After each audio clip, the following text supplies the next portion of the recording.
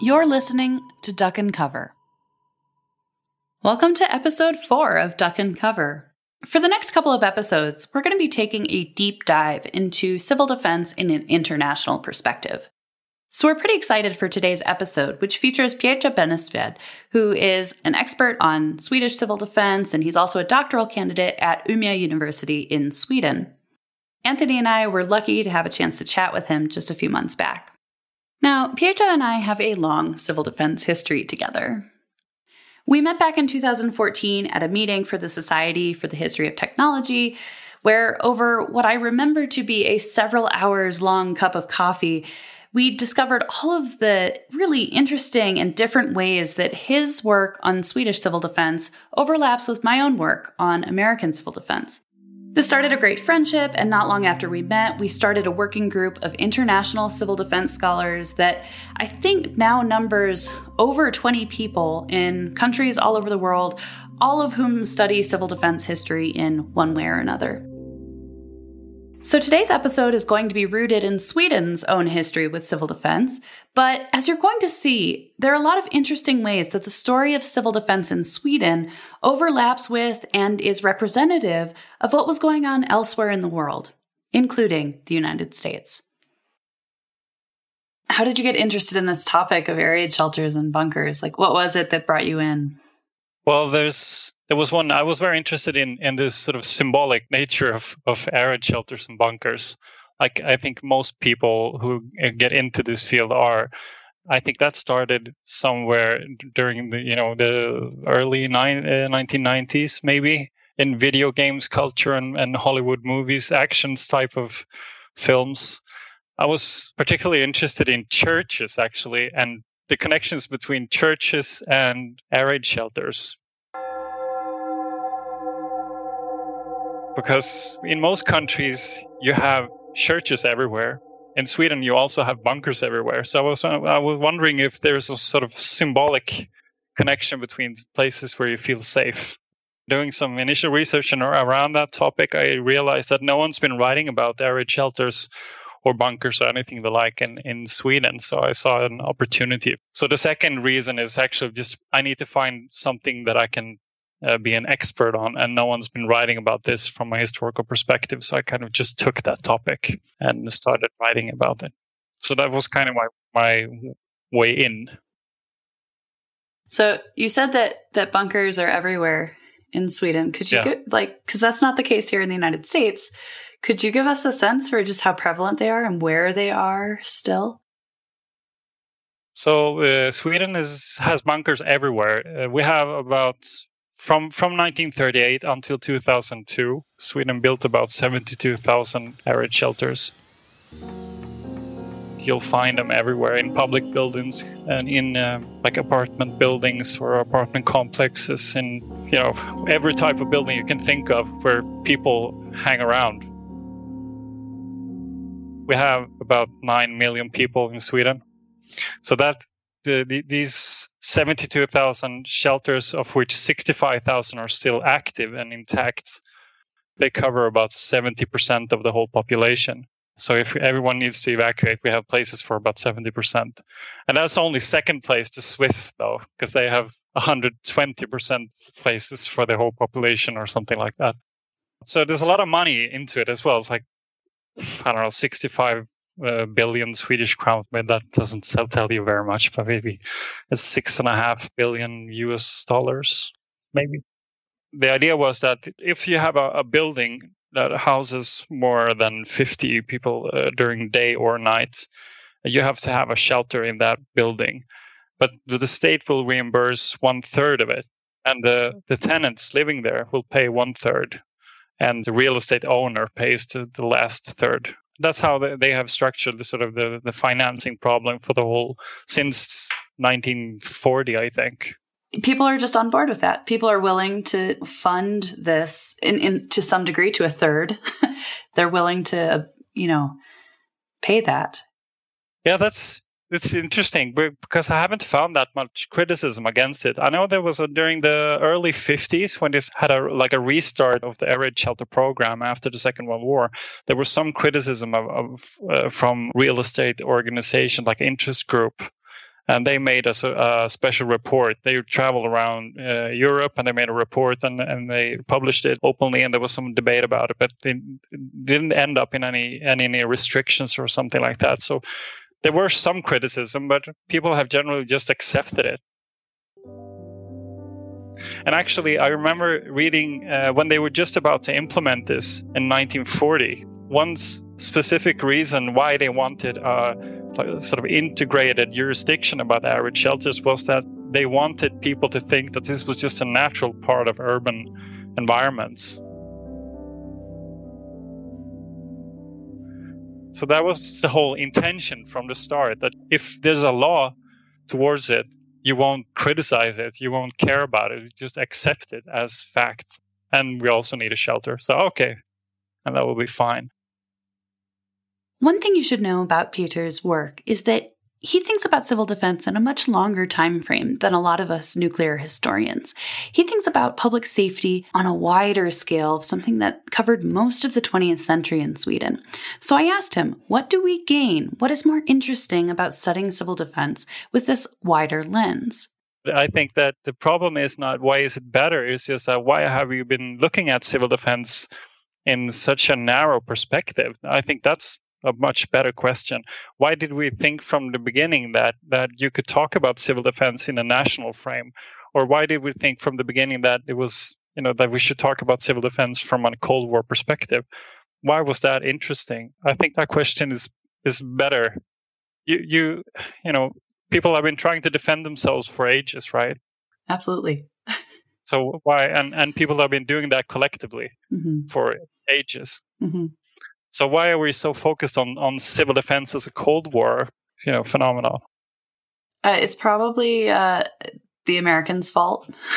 Yes, that's exactly. It's probably about the predominance of American historians. And that's exactly what I think too. Because I wouldn't say that it's your fault, but that it's because civil defense history is an American import, more or less. And for natural reasons, America wasn't interested in civil defense before atomic bombs. Why would you guys? Because the airplanes couldn't fly that long. Yeah, you had two really large oceans on both sides. So why bother? But in Sweden, Germany, in Great Britain, in France, in Belgium, and Holland, all these countries had some type of civil defense organization in the 1920s and 1930s. And they had Red Cross or sort of catastrophe organizations before that. You could say in Europe that the gas problem is really the first radioactive era. This is some sort of invisible threat. It's exactly the same type of defense measures that you do for gas, that you do for radioactivity. You have some sort of testing equipment, you have gas masks, you have to clean yourself and conceal air, and so sort of submarine type of technologies just to keep stuff out. It's exactly the same as radioactivity in the 50s and 60s. Wow. Yeah, but that is a threat that only American soldiers knew about. The home front didn't have any encounter with gas in World War I. Absolutely. So in Sweden, you have factories, gas mask factories for civilians from 1938, or I think 37 and 38, and that was state-sponsored. And I think it's the same case in a lot of European countries. And they were selling gas masks for civilians from 1938 and on. And they had training and presentations of them, and there was literature and pamphlets and brochures. And we had a few accidents. I think there was some really huge gas accident in Hamburg in the late 1920s. There was almost like 200 people dying or something out of that. And that started off a new conversation about gas, and that really precedes the nuclear. So that's a really big difference between European and American, and also to a certain extent Canadian civil defense.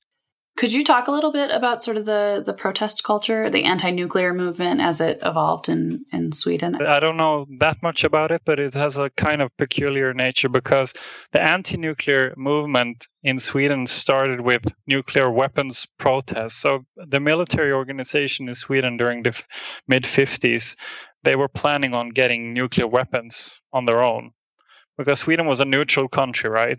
So we wanted to sort of defend our neutrality by making a really big military organization, and they thought that nuclear weapons would be a very good asset in that aspect. So the first nuclear anti-nuclear movement in Sweden was aimed directly at that plan, and not against nuclear energy or civil defense necessarily, or something. It was aimed directly at the military organization and their plans on getting nuclear weapons. I don't think anyone, I don't think a lot of people know that Sweden was thinking about getting nuclear weapons. No, probably not. This has been researched a lot in Sweden, but as I understand it, I think that the US said no, more or less. Like, no, you can't have it. Yeah, that sounds right. And Sweden accepted it. Like, okay, big brother, if you say so. That's fine with us, as long as you protect us. So we wanted to know how Swedish civil defense and American civil defense programs compared to each other. And one of the first things that Peter told us was how well known Duck and Cover and Bert the Turtle are in Sweden. He did what we all must learn to do. You and you and you and you. Duck and Cover. Everyone knows about it, even in Sweden as well. A lot of people are referring to Duck and Cover when I start talking about civil defense in Sweden as well. It's like, oh, it's like Duck and Cover. It's like, that's American stuff. Keep that shit. But Peter's also got quite a few other thoughts on not only the relationship between Swedish civil defense and American civil defense, but how the bigger context of Europe in the 20th century mattered too. Have you seen how civil defense has changed in Sweden in response to the conversation it's had maybe with U.S. civil defense programs? Absolutely. So I would say that, during the 1920s and 30s and 40s, civil defense, well, first of all, it's not called civil defense, it's called aerial protection. And that was the term everyone was using. And that was a German term. So civil defense or aerial protection during that age was a German thing. They were not the progenitors, but they were the ones excelling at aerial protection. So that was a German thing. But during for obvious reason, no one wanted to touch anything that was German after 1945. They didn't want any sort of resemblance to that. And in 1944, they changed from aerial protection, they changed the name from aerial protection to civil defense. And after that point, I would say that civil defense officials and people interested in civil defense started looking at the American way of handling things, as they did in everything else, like, the military organization and culture and, television, films, everything. Swedish culture becomes very Americanized during the 1950s and 60s. So absolutely, I would say the kind of philosophy that guided civil defense organizations during the 50s and 60s was absolutely flavored by, the American way of handling it. Absolutely. Your work is starting to look at some of the media systems of civil defense you noted. Can you tell us a little about those media systems, what they looked like, what their aims were?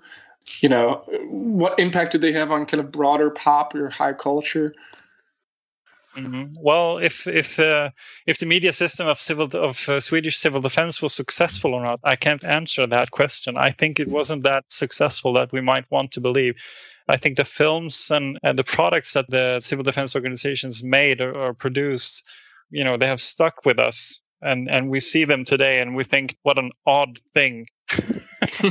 But I think that people thought exactly the same thing back then when they saw these films. What you also see is that the less interest people pay into civil defense clubs or organizational education, the more authorities try to produce, propaganda.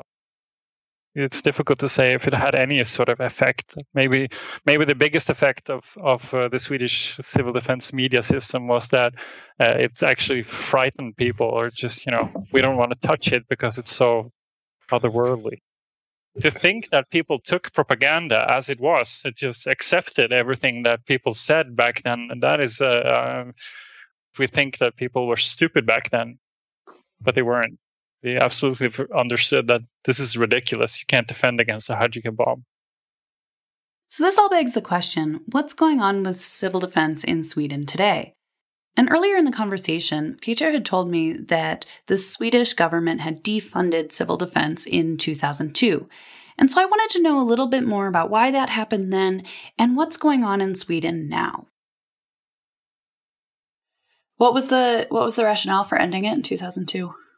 Well, in 2001, they sort of dismantled what we call the invasionsförsvar, the invasion defense doctrine. So that was a Cold War idea about defending against, invasion, usually from the Soviet Union. So they dismantled that whole organization after the Cold War. And after that, there was no logic in, keeping the arid shelter program going. They are restarting it now.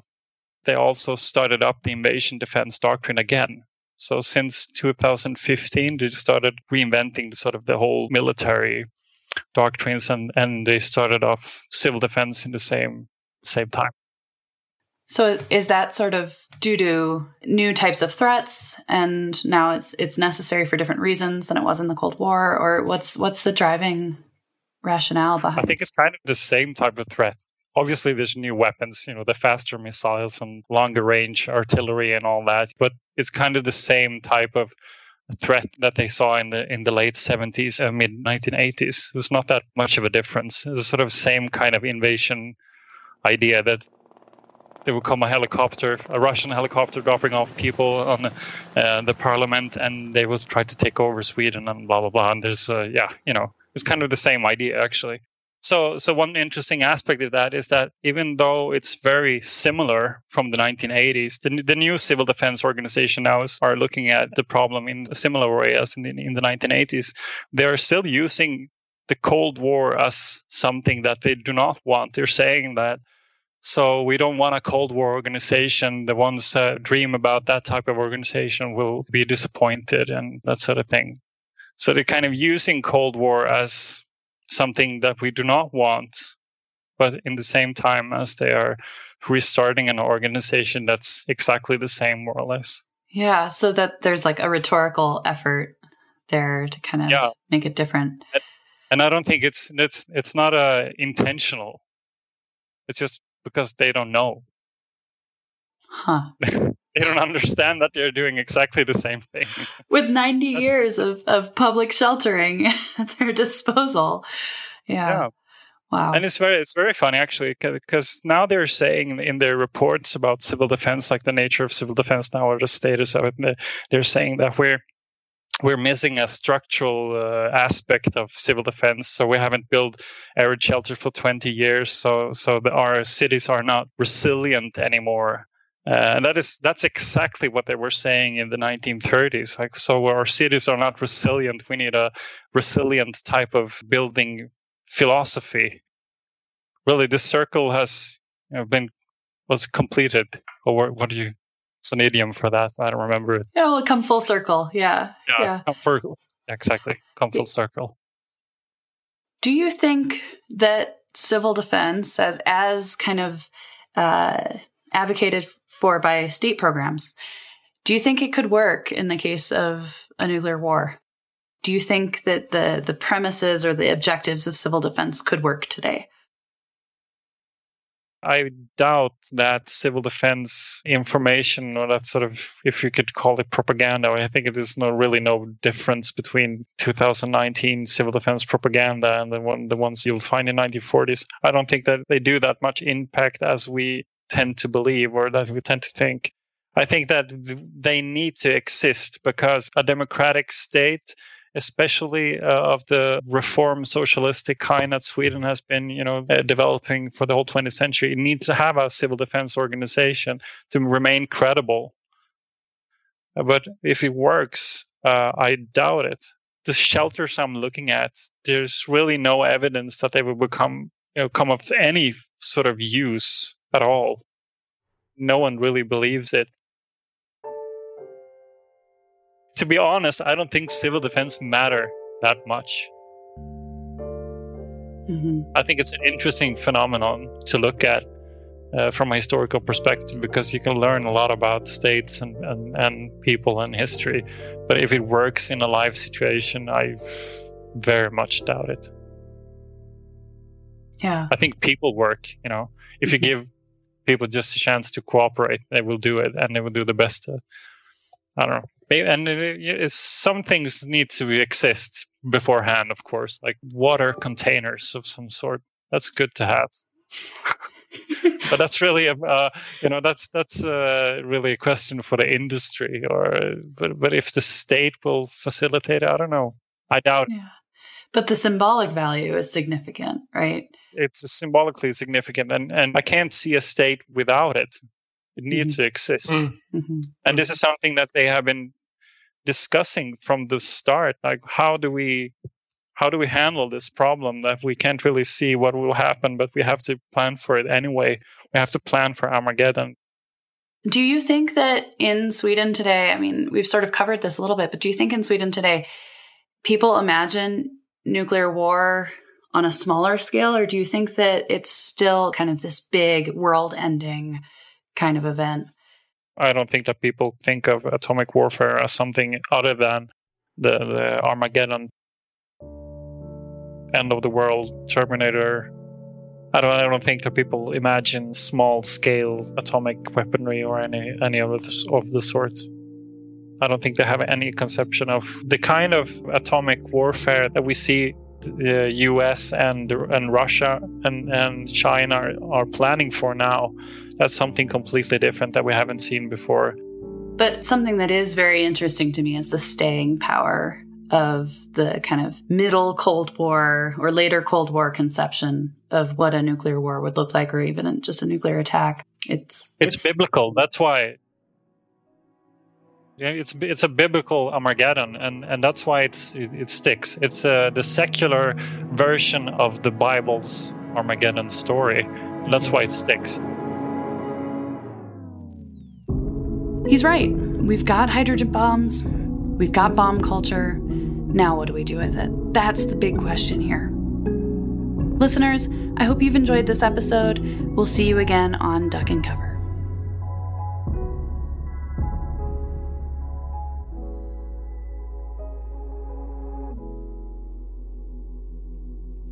Duck and Cover is funded through the Reinventing Civil Defense Project at the Stevens Institute of Technology, thanks to a generous grant from the Carnegie Corporation of New York. The pod's home is Idaho State University. Our audio editor is Dylan Moon, and our web coordinator is Krista White. The pod would also like to thank Idaho State University's History Department, and especially Kathy Bloodgood for all her help. Find us on the web at duckandcoverpod.home.blog and on Twitter at duckandcoverpod, or email us at duckandcoverpod@gmail.com. Thanks for listening, everyone. See you in the fallout shelter.